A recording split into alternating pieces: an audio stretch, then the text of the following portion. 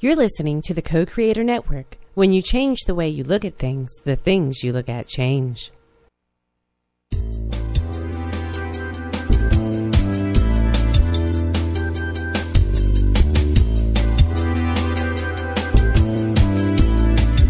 Good afternoon. Welcome to Why Shamanism Now, a practical path to authenticity with your host, Christina Pratt, Director of the Last Mask Center for Shamanic Healing. She's talking about how shamanic skills can bring us to physical, emotional, mental, and spiritual well-being, especially when nothing else can. Now, here's your host, Christina Pratt. Welcome, everyone. This is your host, Christina Pratt, and I'd like to thank you all for being with me here today. So let's begin by calling out to the spirits to join us. So I call out first to your ancestors and to mine, to those who are ancestral helping spirits, those who lived well and died well, those who crossed over to the land of the dead and come back to us to bring us the rich legacy of all that is good and true and beautiful in our family lines.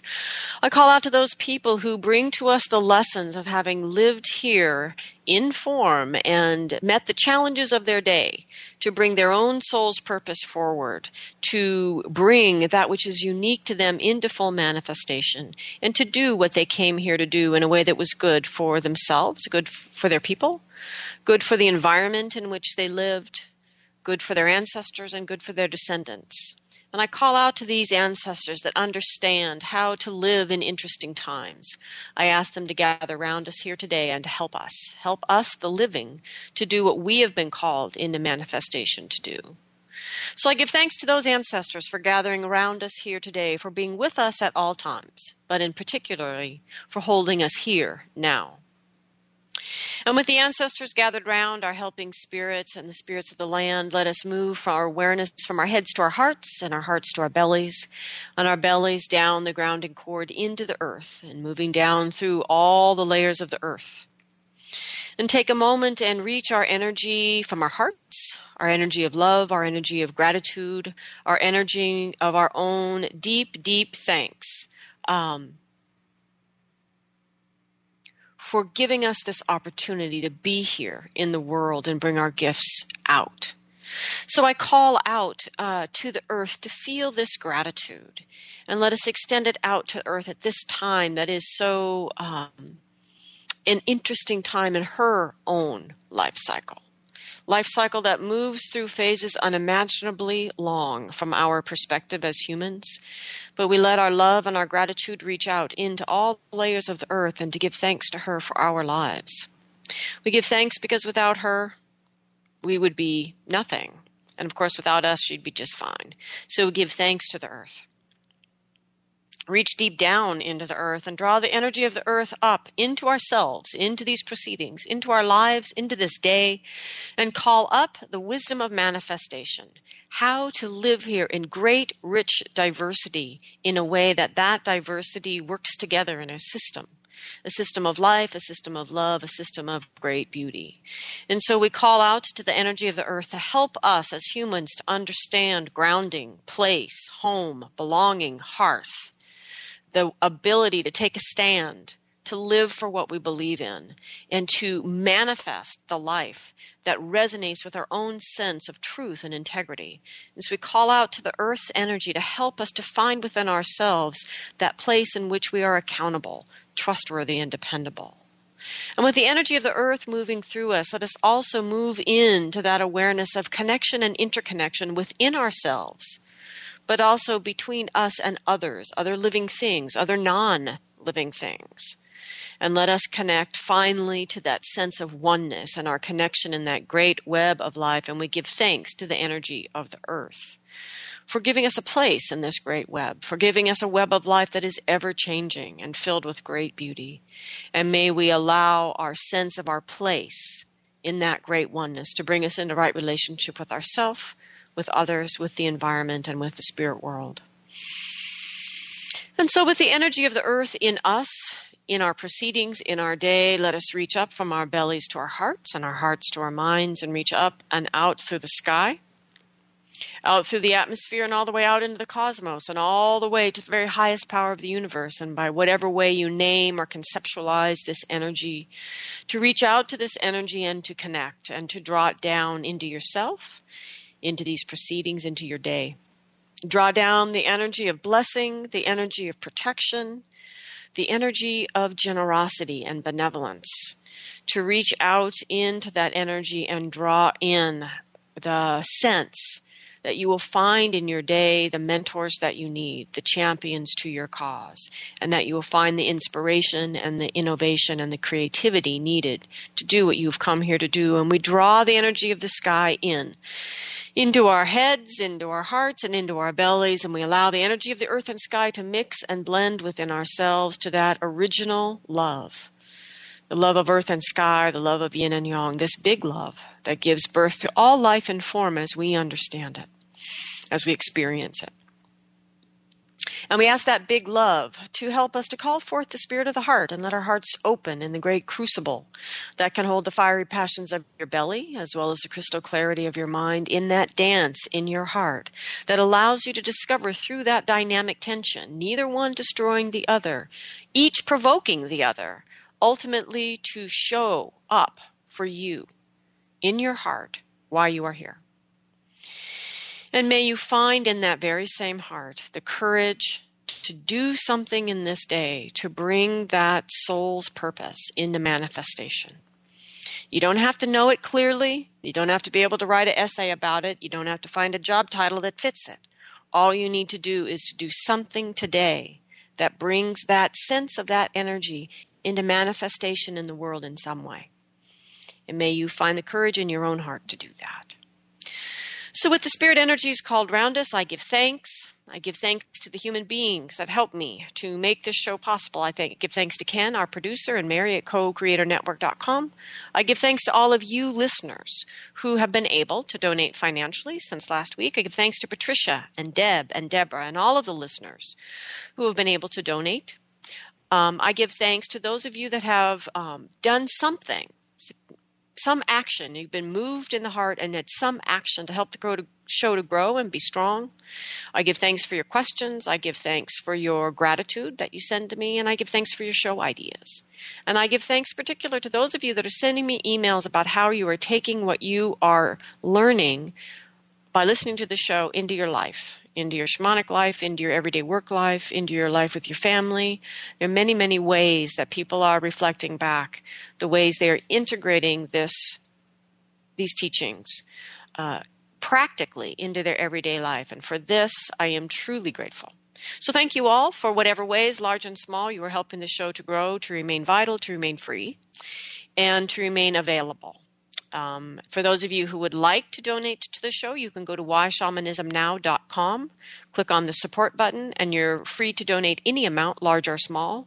If you are uncomfortable paying over the internet, please feel free to email me at Christina@lastmaskcenter.org, and I would be happy to give you a physical address to mail a good old-fashioned check to. For those of you that are interested about upcoming classes, most classes are upcoming in the new year, but they will be on the website at lastmaskcenter.org. And if you get stuck on that site trying to figure out how to pay for the show, just click on the banner for the show and it'll take you right to the show site. So those shows are linked, although I have gotten some frustrating emails explaining to me they're not linked well enough. So I'll work on that in my time off over the winter. So thank you all for joining me here today. We are continuing. We are forging ahead with a few shows here about some deeper ideas or some ideas about how to journey more deeply, how to master the art of shamanic journeying. And as I have said many times on many different shows, the discipline of journeying, the actual how to do it, the discipline of that technique is easy to learn, and anybody can do it. Some people might have some reasons initially it's challenging, but those can be overcome with the right assistance. But that basically the ability to journey in and of itself does not make anyone a shaman. It makes us human. Now, the mastery of journeying is another story. I'm not saying it's what makes us shamans. I'm just saying the mastery of journeying isn't that the technique gets any more complicated. It isn't that you go off to some wild exotic place. It isn't that you do ayahuasca. It's that you begin to work on three things. The first is how you craft your questions. And we just finished 2 shows about crafting questions, and I still actually didn't quite get done, but it was close enough. The second thing in mastering the art of shamanic journeying is interpreting your symbolic language. And this is the topic of our show today, is what do we need to consider in life to better interpret our symbolic language? And then finally, the third part of mastery is the courage, the trust, the creativity to translate the message you've been given by Spirit into action in your life, and how to work with Spirit to co-create your life. And it's not just working with Spirit. It's actually, how do you work with Spirit and reality to co-create your life? It's very much like an artist who has an insight, an inspiration, an image, something that comes to them that is the spark that sparks some piece of art in their mind, in their heart, in their awareness. And then the artist has to decide what medium will they use to create that in. And then they go about the creating. And so at that point, once an artist chooses a medium and then goes about the creating, it's not just the manifestation of the vision that they've had or the idea or whatever it is. It's the actual creative process of bringing that vision into manifestation in the physical world. So the medium matters, working with the medium matters, and all the crazy things that happen along the way all matter. And so bringing our Spirit-driven answers into action in our life in and of itself is an art. Because the whole excuse of, well, Spirit told me to do that isn't a valid excuse. And so there's a little art piece there, and then we'll talk about that next week. So this week, though, we're talking about interpreting our symbolic language. And couple pieces of business here. I want to take a moment just to acknowledge the fact that I am a bit distracted today. I have many clients, many students, and family members in New York and New Jersey area. And this is a presence in my mind and my heart with the hurricane or storm or whatever we want to call it happening right now. And I just want them all to know that I am in continuous dialogue with my ancestors and my helping spirits, asking that you are all guided and protected and kept safe in this time of change and challenge and scariness. I think natural disasters are really scary. And I just want you to know that you are on my mind and in my heart, and I am asking that you are all protected. So with that said, we are live here today. You are welcome to call in at 512-772-1938. You are also welcome to email me at Christina@lastmasscenter.org, or you can Skype in from the co-creatornetwork.com site if you would like to Skype in. These are all available to you if you have a question about the show's topic. And again, the show's topic today is interpreting our symbolic language. So to understand journeying, you have to remember there's no there. That the invisible world is simply a place of energy that is shaping yourself in the best way possible to answer your question. That there are commonalities that exist I think because of humanity. I don't know all the reasons some commonalities exist in non-ordinary reality. But that basically it is a fluid place.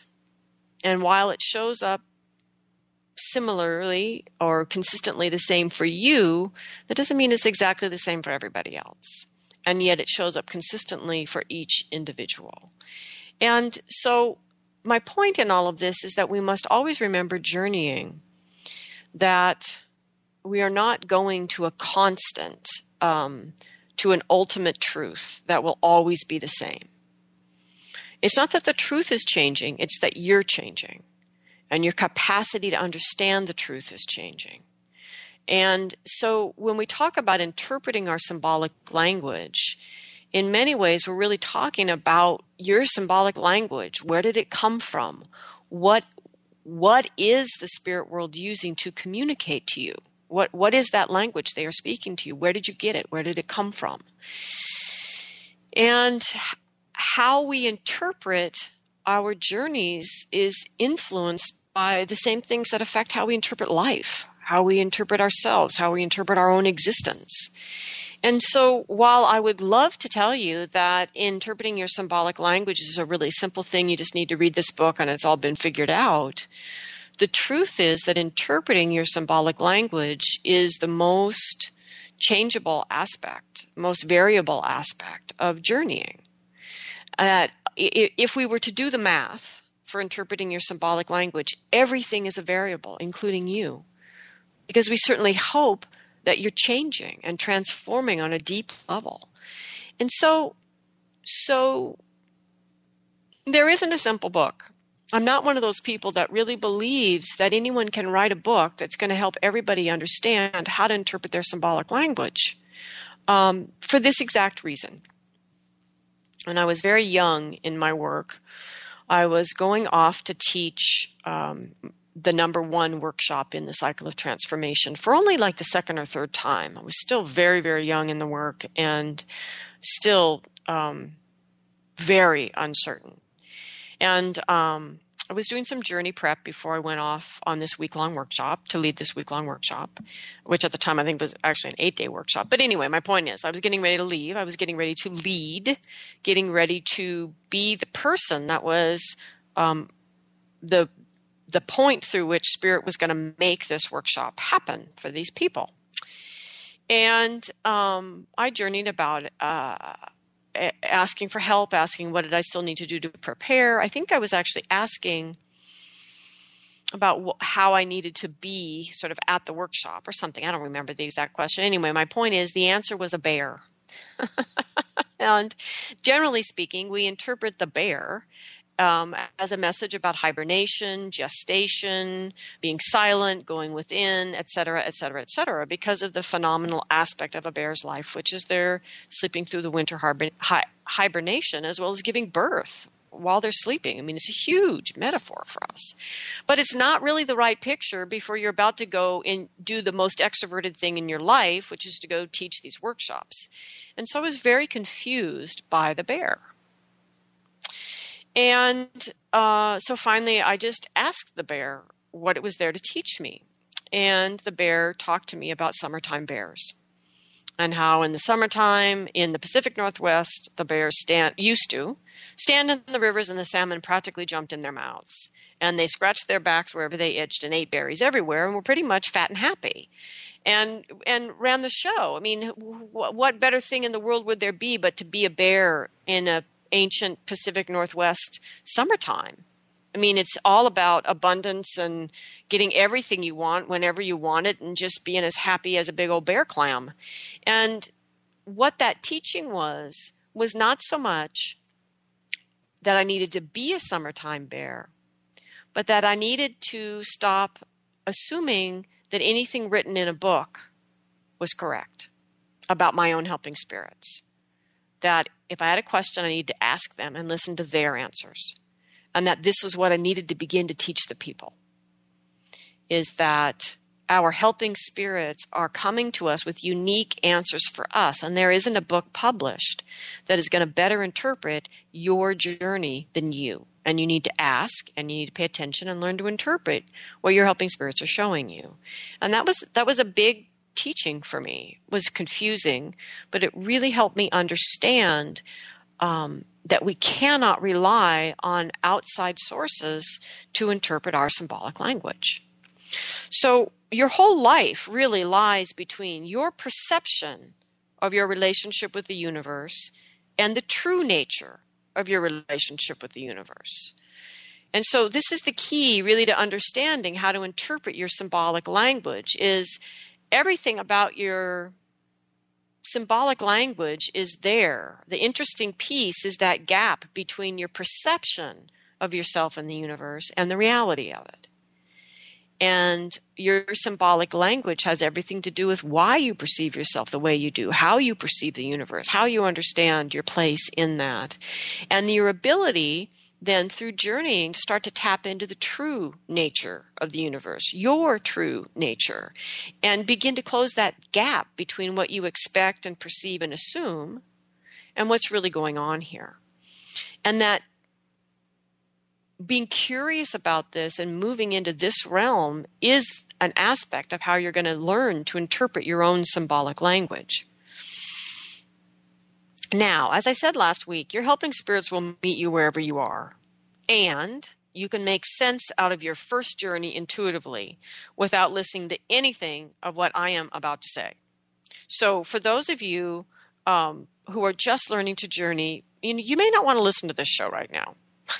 Or if you do, don't let it make you panic. That this show is really for people that have been journeying for a while and who either want or need to go deeper in their journey work. And much of what I'm saying today, because it's really purely a show about symbolic language, applies to all of the ways that we access our symbolic language. So much of it applies to dreams and visions and other ways of accessing this language as well, but I'm going to talk about it in the terms of journeying, but it's somewhat universally useful, hopefully. So my first suggestion, if you really want to start to understand your symbolic language, is to begin to explore your relationship with the universe, with the big all that is. I don't necessarily mean just the technical, physical universe, but the everything. The big all that is aspect. So the physical universe is the physical manifestation of that. But everything is more than just its physical manifestation. So begin to explore that. And you can begin by writing down what you perceive is the nature of your relationship with the universe. What is the underlying experience of everything? What is it all relative to? I mean, these are big questions, but if you're not starting to ask these questions, what are you doing journeying? I mean, this is who you are if you're even journeying. So one way to explore this would be to begin by making a list, actually several lists. But these are lists of your beliefs, and they can be life-affirming beliefs or fear-based beliefs. That you have learned, and you want to make a list of what you've learned from your father, from your mother, from your education, from your religion, from your culture or ethnicity, whatever way you think about that, from your time, you are of a certain time, right? And then just from your own life. And you'll end up with 7 different lists of basically positive or life-affirming traits and negative or fear-based beliefs. And really try to keep what you're writing on these lists at a level of belief. For example, you may have learned from your father that you only get ahead in life through blood, sweat, and tears. Maybe that's what he taught you. And the life-affirming belief in that could be, my committed and sincere work will be rewarded in kind. You could have a very positive outlook on life that if you just work hard, you'll get what you want in life. Now, simultaneously, you could also have learned a fear-based belief that I must work for everything because life gives nothing. That's a possible negative belief that came out of the same man, the same teachings, actually. And that fear-based belief is really kind of a version of I am not cared for by the universe, or I will not receive everything that I need, right? And so your lists may not match up like that. There may not be both a life-affirming and a fear-based belief for everything. That's not my point. But my point is you can get more than one belief out of one teaching that you received from a parent or from your education, perhaps, that there are many mixed messages in life. And you may be carrying very contradictory beliefs about you and the universe. So there may be more positive or life-affirming beliefs than there are negative ones, or vice versa. Try to be as thorough as you can. It's just an exercise to start to understand where your symbolic language is coming from. And you may want to think of this as much as you can and then come back to it a couple days later and then maybe a third time. But anyway, once you feel that you've finished exploring what you know, ask your helping spirits. So once you've really laid out the landscape of your beliefs as you consciously understand them, then journey. And ask a reliable helping spirit to show you the true nature of your relationship with the universe at this time. And your whole life then is really happening between the version of the universe your beliefs lay down, that landscape, and this answer your helping spirits are giving you about the true nature of your relationship with the universe. And so investigating the true nature of your relationship with the universe relative to your perceived relationship, that's the one formed by the beliefs, is a worthy pursuit and will help you start to understand why you see things the way you do. And once you begin to notice that and look at that, you can begin to choose relative to it.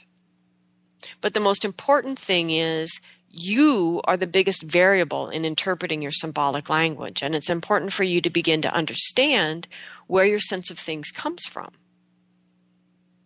And so the most important question then in this arena around symbolic language, the most important question is, how do I close the gap? And that gap, again, is the gap between your perceived relationship with the universe versus the true nature of your relationship with the universe. So the true nature of any of our relationships with the universe is simply that we are one with the divine. We are part of that great oneness. That's the true nature of our relationship with the universe.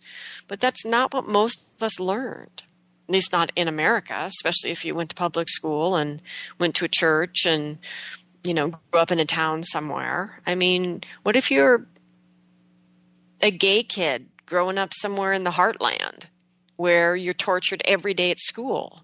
You're not growing up thinking I'm in oneness and everything is love.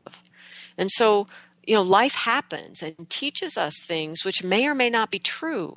But if they become a belief, we treat them as if they are not only true, but we treat them as if they are reality. And then this is the reality we project onto the spirit world, onto the invisible world. Then there's no there.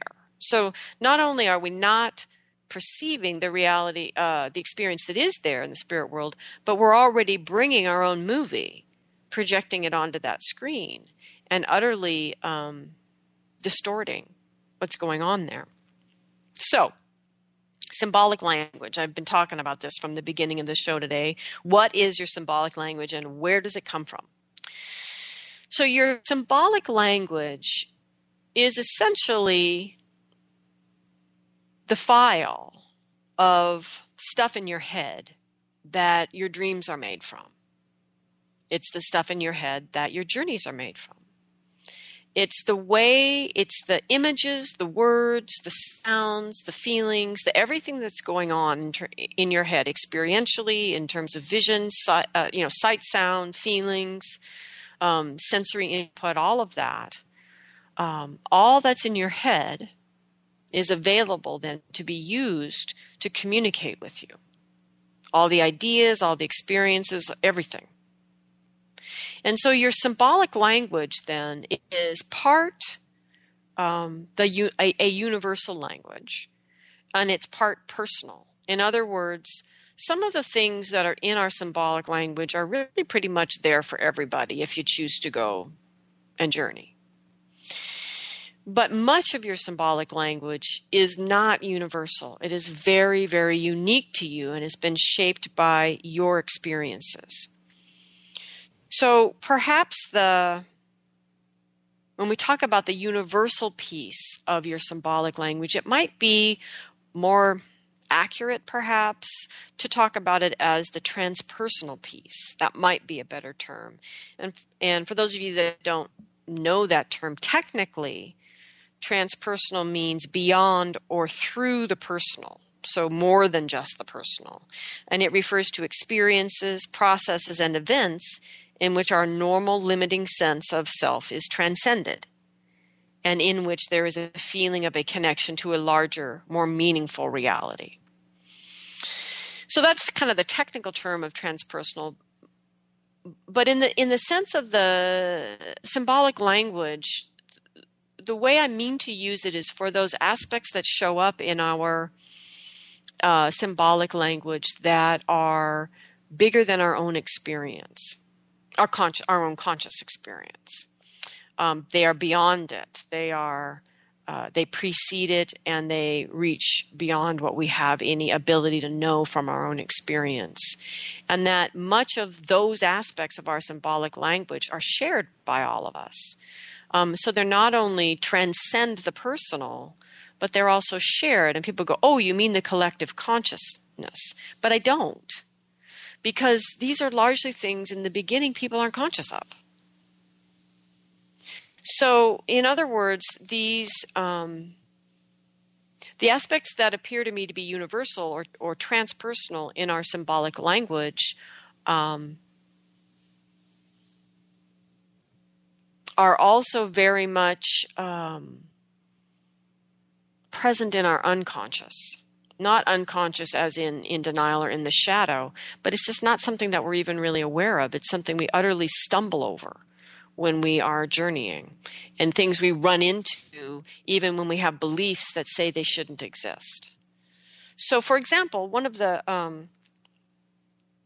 main things that I would consider universal or part of our transpersonal part of our journeying would be experience of things that are like the land of the dead. Now, the land of the dead shows up for many, many peoples traditionally, but it also shows up for contemporary people that don't believe in the land of the dead. Now, the thing about it, though, is it doesn't show up exactly the same way.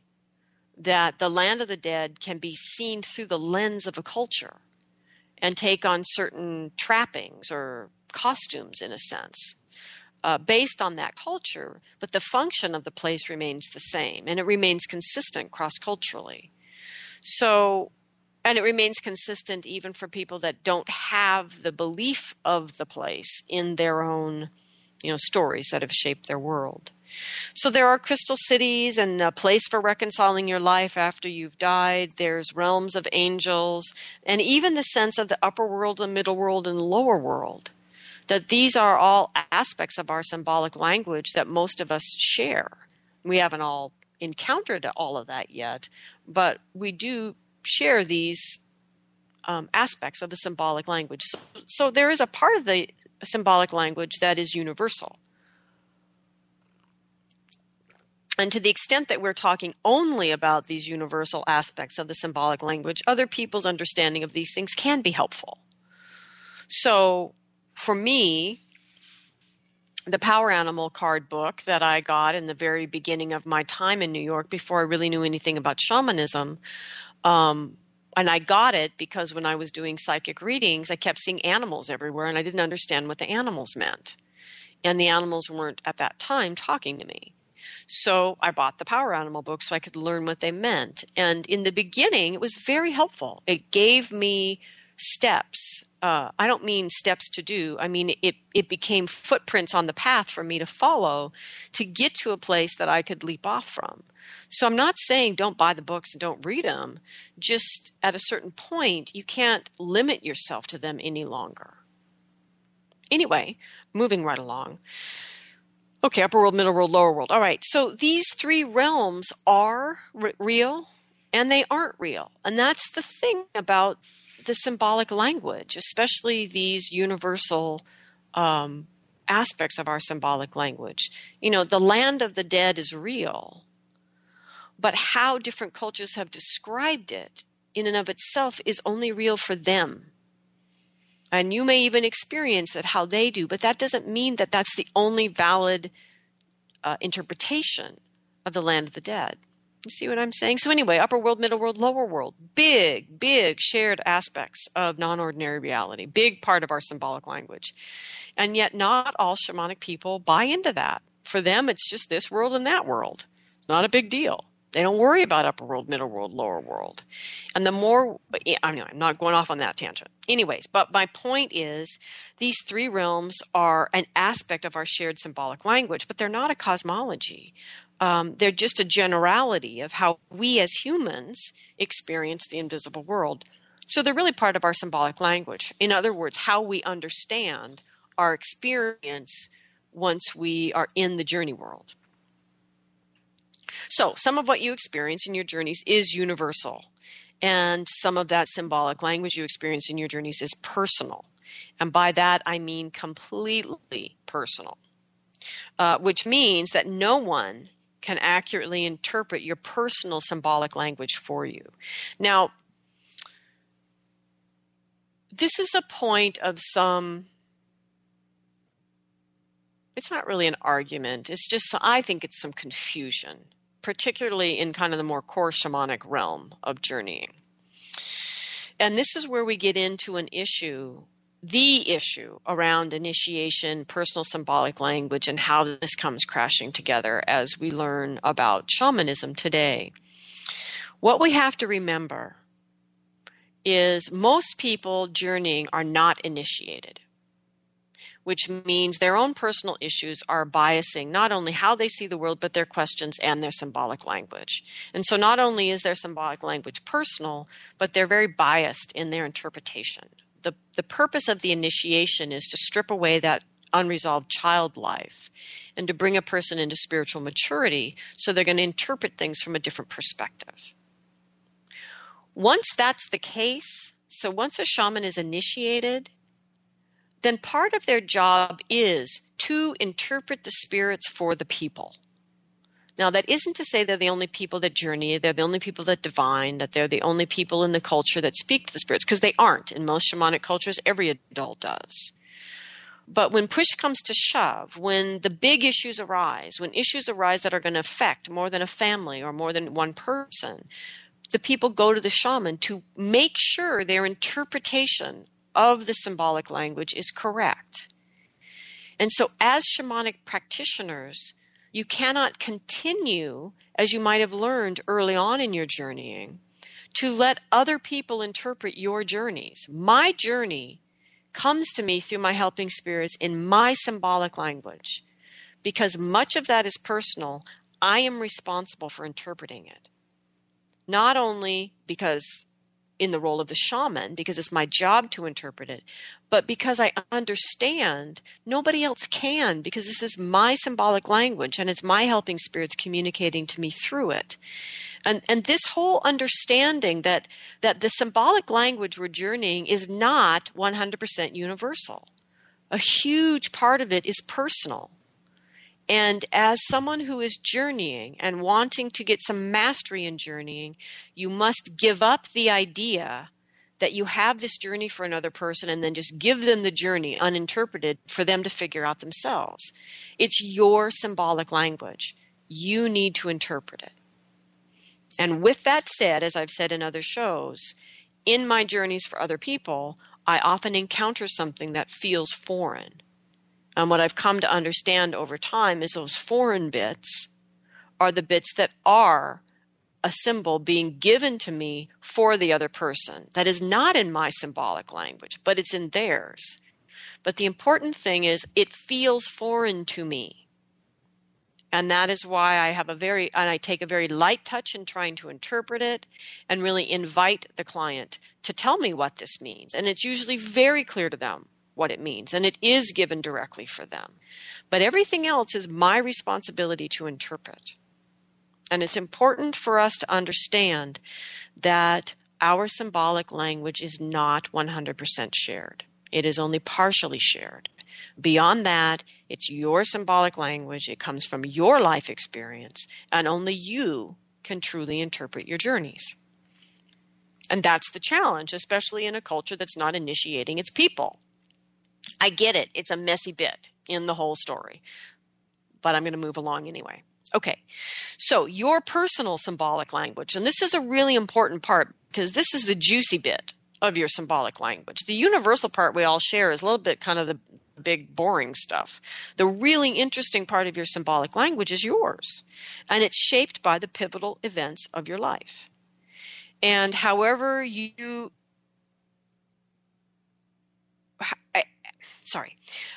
those events, and exploring those events and knowing where you are around those events really helps us to see or challenges you to begin to look back into your own mind. And that's very much like living in an Escher drawing. I mean, it's hard for us to look into our own mind, but it's important to do that if you want to start to understand how the helping spirits are speaking to you, why they're communicating to you the way that they are. So one of the ways you can explore this is to make a list of the pivotal events that have shaped your life. Truly, just reflect back from the very beginning of your life. What are the pivotal events that have shaped your life, both through terrifying you or through elating you? I mean, whatever they are. Your house burned down, somebody died, you were honored for something you didn't even know you'd done such a good job on, you got picked third choice to end up going to that debate team competition and you actually won. I mean, whatever the pivotal events of your life are that changed you, shaped how you see yourself, how you see the world, what your beliefs are, that these pivotal events are important to understand. So you make that list. When you've got that list complete, then journey and ask your helping spirits to show you the life-shaping events you have forgotten. And then journey and ask them to show you the life-shaping events you did not realize were life-shaping. In other words, big events you've had in your life that you have not allowed yet to shape you. So when you combine these two lists, the pivotal events that you know about and the pivotal events you were just shown in your journey, you have really the core there of your personal symbolic language. So your personal symbolic language is your shorthand with the spirit world. In other words, your life, your helping spirits invested time, energy, and other resources in your having of those pivotal life-changing experiences. And the big messages were communicated to you through those experiences, or not, if you haven't yet actually figured out what that was all about. But the point is, your life, your helping spirits have already invested time and energy in moving you into those experiences and having you have those experiences. And they shape how you see the world. And they shape whether you're seeing the world accurately or inaccurately. And because you are living, you are changing. I mean, I would hope anyone listening to the show is living in a way that is passionate and engaged, and thus you're changing and hopefully even transforming. And this means that your symbolic language is also changing with you. You are the big variable here. And your symbolic change. And I don't mean willy-nilly every time your life goes up or down, your symbolic language is changing. That's more like weather, right? No, what I mean is, if we are engaging passionately in our lives, we are periodically having pivotal life experiences. If you are not having, if you can't remember a pivotal life experience, you're not living your life very passionately, because you can't not have them if you're engaging and being passionate. So if your life is bland and there are no pivotal events, you've simply done everything that was expected of you and gone through the motions, then that in and of itself, well, A, is a problem, but B, becomes an aspect of why you're challenged with your symbolic language, because you haven't been paying attention to the symbols. You haven't been learning what your life is wanting to teach you. Anyway, moving along. So, your personal symbolic language. So, I worked with a woman who had a very frightening and painful experience of incest in her own home. And she had gone on in her life and done great healing, great transformation, great training. She's an excellent therapist at this time. And she began to work with me, and we did all the expected soul retrieval, etc., shamanic healing work, and she felt great. And then all of a sudden, this new engagement of a piece of that hopelessness and that original pattern, those patterns from the pivotal life events of the incest returned. And so my point here is, this woman's already changed hugely twice. There's this way of seeing the world from having been incested. And then that way of seeing the world is changed as she gets her soul parts back and begins to integrate them. And her whole connection with her symbolic language changes as she changes. And then she notices this old pattern resurfacing in this new life it shouldn't be surfacing in. And so now, instead of that hopelessness being the way in which she saw the world, part of her own sense of the true of her perceived relationship with the universe, right? Instead, she recognizes it as an old pattern, something aberrant, something not part of her relationship with the universe. And so she asked for another healing to deal with it, and we were taken to do ancestral healing. And we actually went to the ancestor that was the beginning of the pattern that had resulted in the father's incest, being the perpetrator. The ancestor, so we do the ancestral healing. The ancestor changes, and this particular ancestor comes back as an ancestral helping spirit, as a really powerful male ancestral helping spirit. So now the life pivots again. So her personal story and her personal life is pivoting around big events, and this is changing then the symbolic language she's being communicated through, and it's changing her ability to understand it and interpret it.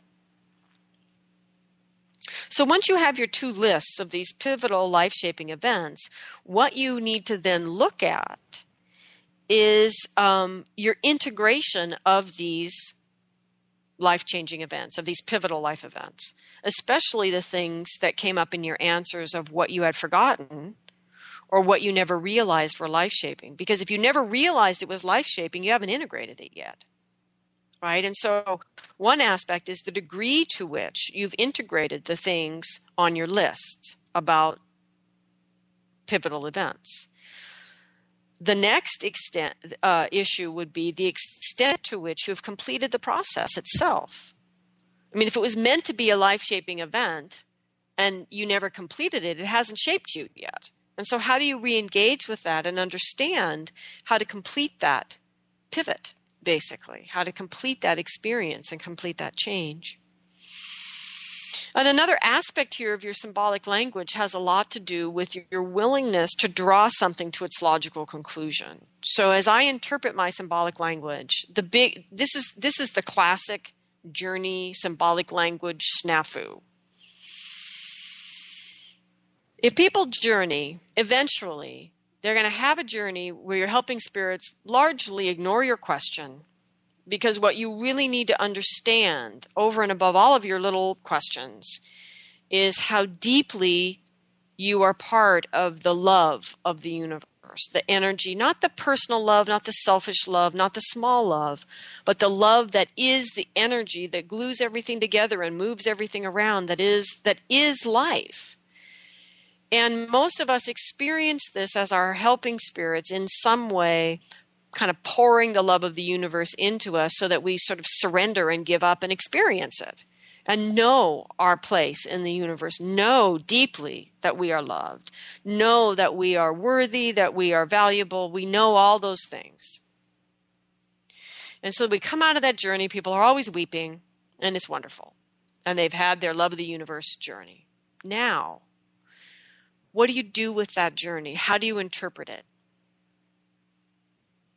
The majority of the people pack it back up and stick it back in their perceived relationship with the universe and continue to think they are unworthy, unlovable, and unwhatever, because they don't interpret that journey and bring it through to its logical conclusion in their lives.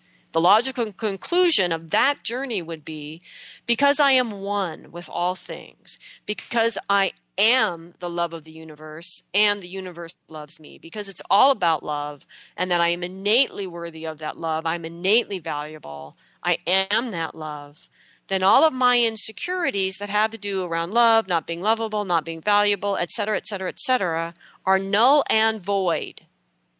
That's the interpretation of that journey.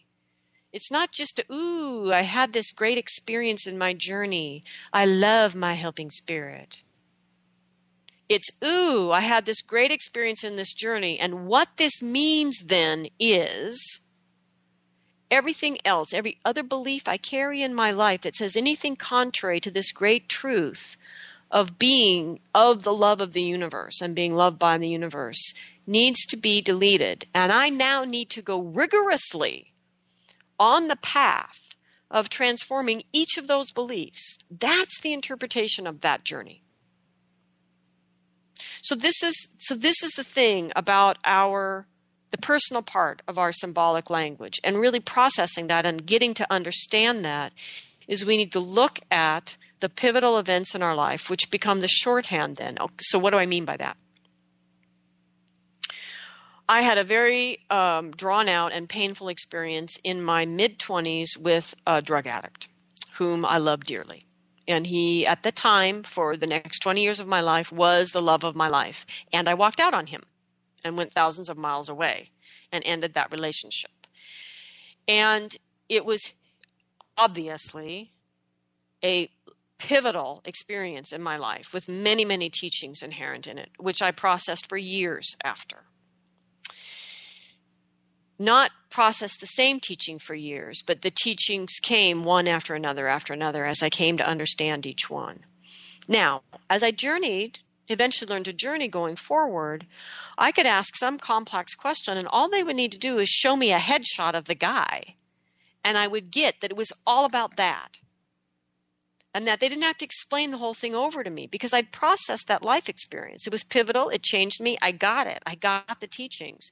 So I don't need it to be explained to me again. I just need to see the headshot, and I know that we're talking about those teachings. That all I needed to be, that you only need to be shown that mountain, and you're reminded of everything you learned when you summited that mountain.